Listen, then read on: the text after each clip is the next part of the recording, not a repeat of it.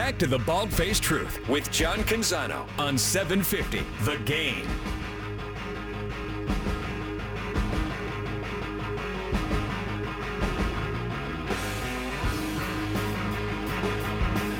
Well, just a couple weeks away from the Oregon Ducks season opener against Bruce Barnum in Portland State. Road trip to Lubbock week 2. Talked about that in the opening segment. Time to get fired up for that. Time to get ready. Time to get to know the enemy if you're a Duck fan, because that Lubbock game week 2 is going to determine a lot of things up until the Washington game. And then in 2024, of course, Oregon's going to be playing in the Big Ten Conference. What's that going to look like? What to make of the future of the rivalry with the Beavers and everything in between. You're going to talk about it now with a member of the Oregon Ducks Hall of Fame, athlete extraordinaire, broadcaster extraordinaire, Jordan Kent, Skills Camp founder and leader, and Jordan Kent joining us on the show right now. Jordan, great to talk to you again, my friend. How are you? Hey, I'm doing well. Great to catch up with you. How you doing, my man? Man, I'm good. I'm really good. I keep seeing the Talking Ducks tweets and the teasing of when the show returns here in a few days and the countdown with all the Ducks jersey numbers. Today was Keenan Howry, one of my favorites growing up. 15 days out, 15 for Keenan Howry. Man, how excited are you that we're getting closer to football season? You know, it's very exciting. It got here quick, and you know, for this being the swan song potentially for the Pac-12 conference as we know it, it's going to be really exciting just looking at the talent we got at the quarterback positions, a lot of the parity at the top. It's set to be one of the more exciting years in recent memory, and you know, it's great to have the Ducks right in the mix of things as well as the Beavers and Huskies, especially if you're a fan here in the Northwest. So, yeah, can't wait. It always feels like it's such a treat at the end of the summer, and that first day of college football season is almost like Christmas morning for a lot of us here, so it's going to be a lot of fun. Lay it out for our listeners. What can they expect from you play-by-play wise? I know that you were just tweeting out some involvement with CBS Sports this fall, man. That's exciting. Yeah, thanks. I've got about half a dozen games with CBS Sportsnet play-by-play for college football, and got some really fun games lined up and excited to share those once we can announce them. But just a great opportunity, and I've really enjoyed the work I've done with Pac-12 Network and obviously the future of the network. Who knows what it's going to be after this next sports season, but to continue to get more work with CBS Sportsnet's been great. Did a lot of basketball games with them last year, a lot of Mountain West Conference action too, where you get some really good games with, you know, those environments you have in New Mexico and San Diego State. So should be a blast. And college football, something I obviously hold near and dear to my heart, and getting a chance to call a game I love is definitely something I'm honored to do. Tell you what, I love it when you're on a call because you bring passion, you bring energy, and you're a very, very comfortable voice to listen to and hear football from. And on top of that all, you played the game at such a high level. You were a three-sport athlete at Oregon, the first time that someone's lettered in three sports at Oregon since World War II. So you know what the hell you're talking about, Jordan Kent. So I appreciate that as well.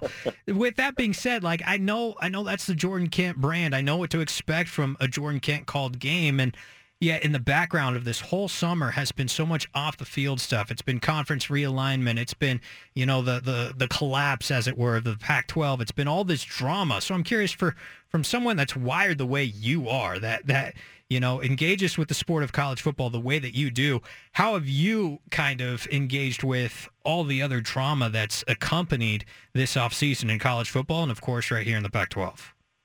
Well, to be honest, I was sad for a couple of days when the news came that the conference was essentially disintegrating with the departures of Oregon and Washington to the Big Ten, and then the four corner schools going to the Big 12 after Colorado made their announcement. And you kind of erase 108 years of history. That'll never take away all the accomplishments and the great names and the championships won by these great teams, but there is this fraternity, this brotherhood of Pac-12 athletes, and such an appreciation for these athletes that have gone to these schools and these rivalries and what these big-time matchups have meant. And to see that go away now, it's just sad. It really is. And I think once we saw the first domino of USC and UCLA joining a conference more than halfway across the country, that's when you knew anything could happen. And it's really unfortunate that football is the driver for so many of these decisions, Judah, because being a basketball player and being a track athlete, all the travel you have for basketball and then a lot of these track meets, I really feel for the non-revenue earning sport athletes, to be honest, and what that's going to do for their travel schedules and how complicated it's going to make their seasons, all because of what football has decided to do. And I think it really has taken a big chunk out of the pageantry that is college athletics. The regionality of it was something everybody appreciated and enjoyed, and now that is completely gone. You've got the Big 12 that now spans from Arizona all the way to Florida. You've got the Big 10, of course, that is from West Coast all the way to the East Coast. And, I think this just opens the door up to eventual power conferences where maybe we just have two big divisions or one big division and it's NFL light, and that's just going to have a huge ripple throughout the entire collegiate athlete environment. And now that we've seen schools do this, which you can't fault some of them because you don't want to be in a situation where you're left without a conference, it's going to embolden people to make even bigger choices. And this is really just the initial snowball rolling down the hill that's going to turn into something much bigger that you or I can't predict how big and when it's going to happen, but this is certainly not the end of the change. The Oregon decision to leave in particular, if we focus on your alma mater, it's so complex. And you can't blame one school for anything in particular, or you can't blame one school for all the dominoes falling. But I am curious, with your ties to the university, the decision to leave and whether it was, Oregon doing it first and Washington following, and now we're getting reports out of Seattle that it was vice versa, and everyone's getting to this other war of who did it first and who followed who. And I was like, what? Are there really bragging rights for who, put the last straw on the camel's back? But for Oregon, and you mentioned it, the basketball and non-football sports, from that vantage point in particular, are you supportive of this move? At the very least, I can tell in your voice that you're conflicted. Well, I think given the situation that Oregon was in, you don't blame them for taking the opportunity that was in front of them, and that was to go join the Big Ten for substantially more money that was guaranteed versus potential dollars with that Apple TV deal with the Pac-12 network, but that was falling into that same trap that the initial Pac-12 network deal was, where you were banking on subscriptions, and unfortunately the timing just coincided with cord cutting way back in 2010, 2011. And so for Oregon, you had two choices. Do you join a potentially fractured Pac-12 knowing that Arizona, Arizona State, Utah might be departing, or do you take the opportunity in front of you because you don't know when that invite is coming from the Big Ten? And I think what maybe takes the sting out of it, if you're a Duck fan, as far as, again, that term, the regionality of this, is you're now essentially guaranteed football games every year against UCLA, USC, and Washington, versus years where you skipped one of the LA schools and you went 2 years without playing USC. Those are three major matchups. And then throw in there either one or four of the potential matchups against Ohio State, Michigan State, Penn State. That is a meaty regular season conference schedule right there, and that's going to be very exciting. The problem is, what do you do with the rivalry with Oregon State? Do you schedule them as a non-conference opponent every year? I don't know how realistic that is. I think it's much easier in the other sports where there's a lot more games, where you can schedule matchups against Oregon State, certainly. And what does that mean for your chances to make the college football playoff? Is it easier being a top 3 team in the Big Ten, considering how big the conference is, or is it now going to be more difficult versus maybe being in the driver's seat of a Pac-12 that if it had existed and you finished in 1 or 2, or you won the Pac-12, you're essentially guaranteed a college football playoff spot. So huge ramifications, but I don't fault Oregon for doing what they did at that moment, to be honest. And I really do think they would have loved to have been part of a sustained Pac-12 if that dollar amount worked for everybody. But obviously, from what we saw, the dollar amount was too little too late, and that was really the catalyst for a lot of this change that happened immediately. Jordan Kent joining us. I don't got to tell you how exciting the thought is of going into some of these Big Ten stadiums and playing big-time football. You've seen it firsthand. Any venues in particular that you think are more exciting or more novel than others for Oregon as they enter Big Ten play? Well, I mean, the two big ones are the Horseshoe and the Big House, but Happy Valley, of course.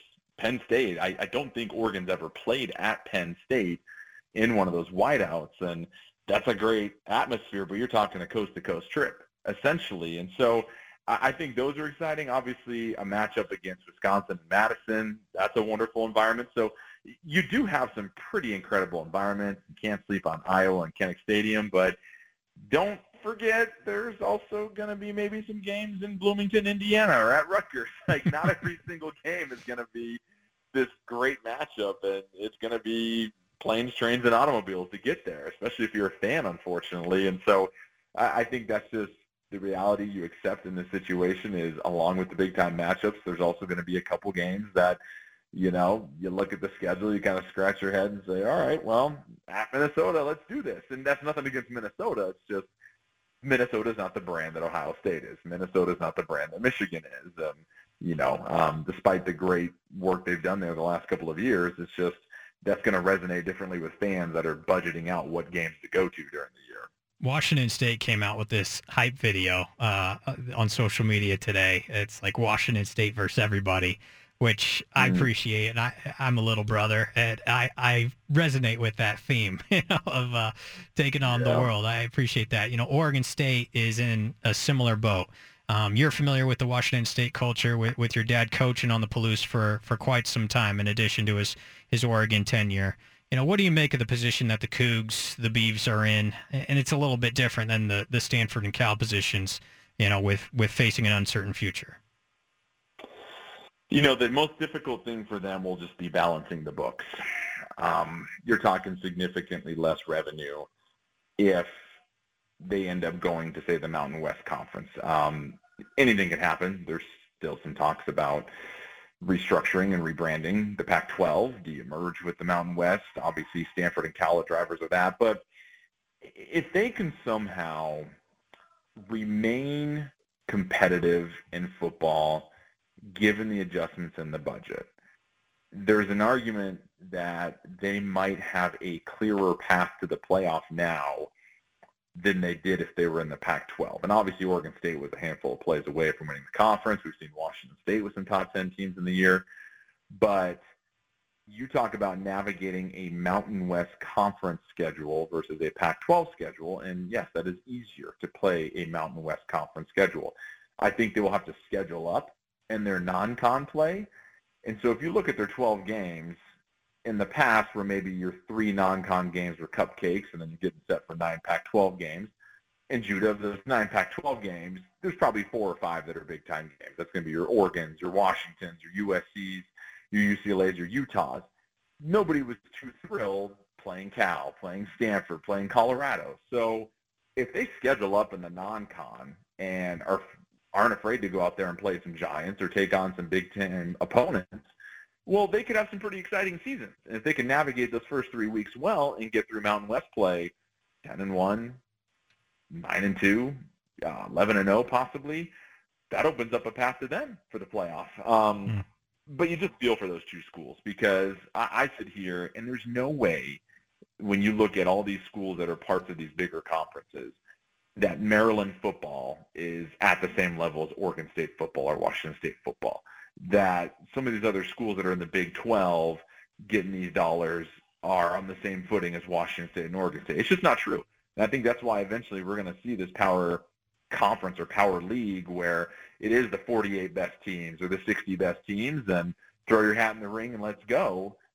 Because there's just too many valuable brands, I think, that are still sitting on the sidelines, not in these major conferences, that I think are attractive if you are to form one of these super leagues. Couple last things for you, Jordan. Appreciate your time. Week 2, Oregon at Texas Tech. I mentioned in the opening segment, asking Duck fans, are you confident or are you worried about that Week 2 game against Tyler Shuck and the Red Raiders? What should Oregon fans feel for that one? I think this is a game that you got to be pretty worried about, in the sense of anytime you're Week 2 going to a funky environment against a player that's at quarterback and has got something to prove against you, that's something that always certainly draw some attention on the radar. And so for Oregon, you're going to be dealing with the warmer weather, of course. It's going down into a hostile environment. They're going to be packing the house to see the Ducks come in and play, but this is still a very, very good Oregon team. This is Bo Nix. This is a defense returning a lot of pieces. This is a team that's got a lot of skill position players. It's year 2 of Dan Lanning, and they've recruited well. This should still be a game that Oregon can win, but I don't think a lot of people realize Texas Tech is a preseason top 25 team. And for anybody that's going on the road against a top 25 team in the first 3 weeks, hey, listen, as we used to say, not everything is super sharp the first 3 weeks of the season. You're still getting your rhythm and timing down for full speed gameplay versus what you've done in training camp. So this is a game I'm concerned about this one, to be honest. This is one where if you win, it's like, whew, all right, escape that one. Let's get them for conference play here after one more non-conference game. So, but it's fun, bring some excitement to the non-conference, and it's a much better matchup than having to be the sacrificial lamb to Georgia to start the season, and then you kind of, begin the season with a little bit of disappointment. No kidding. I was doing amateur research to find the last true road game in the state of Texas that Oregon played, not in Jerry World or no bowl games or anything like that. And I came across 2005 season opener at Houston, and then Stephen Vaughn astutely pointed out that game was at Reliant Stadium. So I don't know if that's technically true. I played in that one. So I figured you did. A true road game. Not at all. No, there were more Duck fans than Cougar fans there, to be honest. So you might have to go back to 98 at UTEP. I think so. That's crazy. I think so. It's wild. That's why teams are careful about where they go on the road. But either way, it'll be a lot of fun for them, and just one of those games that you're happy to schedule because it brings a little bit more excitement before conference play. What can fans expect with Talkin' Ducks? When are you guys returning, and what's it going to look like? Yeah, season 3 of the revamped Talkin' Ducks, and we'll be coming next week on Thursday at Root Sports. We also have Talkin' Beavers that I executive produce. We're launching a Talkin' Cougars, Talkin' Huskies. So we've got all 4 teams covered for the 16 weeks during football season. It'll be myself, Joey Harrington, Anthony Newman, Aaron Fentress with the Ducks coverage, and then Beavers, you've got AJ McCord, Jason Jean-Baptiste, Mike Parker, you got Alex Brink, Michael Bumpus for Talkin' Cougars, and then Dave Softy Mahler and Cam Cleland, yes, for Talkin' Huskies. So we kind of got a pretty good all-star lineup here. We're excited to get the ball rolling on this. Root's been a wonderful partner, but, you're just going to get perspective and thoughts from guys that have been there on the field that see it at that level, and really give fans just an inside look at what to expect for the upcoming game and the breakdowns of the previous game, and just a lot of those conversations that we all like to have during the week as we get set and raise some interesting questions and things to think about. So we're pumped, we're excited. We got a great team that's putting it together, and pretty cool that we can offer these 4 shows this year. Yeah, you and I have spent a lot of time in a radio studio talking college football on the weekends, so I miss those days, but I love turning on the TV or the YouTube channel and finding you guys still talking ball. So congrats on that. And, as a Seahawks fan around preseason, I vividly remember a Jordan Kent touchdown from Matt Hasselbeck. What are we saying? Is this 07, 08 maybe in Minnesota? 08, yeah. 15 years ago, I'm staring at the football right in my office still to this day. So maybe in preseason, but you can't take that away from me. Not too many people get a chance to score a touchdown on an NFL field, and I will take that. Jordan, I kid you not. I remember watching it live, and I was so pumped as a Seahawks fan. I was like, dude, Jordan Kent just caught a touchdown from Matt Hasselbeck. Let's go. So Dream come true. It's great to catch up with you, brother. Have a great season. We'll talk again soon, and really appreciate the time. Hey, absolutely. Take it easy. We'll talk to you soon. There he is, Jordan Kent, joining us on The Bald Faced Truth. Bounce break, come back, react to that, set up some topics for hour number 2, and we'll check in with Bob Condotta, Seattle Times, ahead of Seahawks-Cowboys preseason football next hour as well. Judah Newby, Stephen Vaughn on The Bald Faced Truth.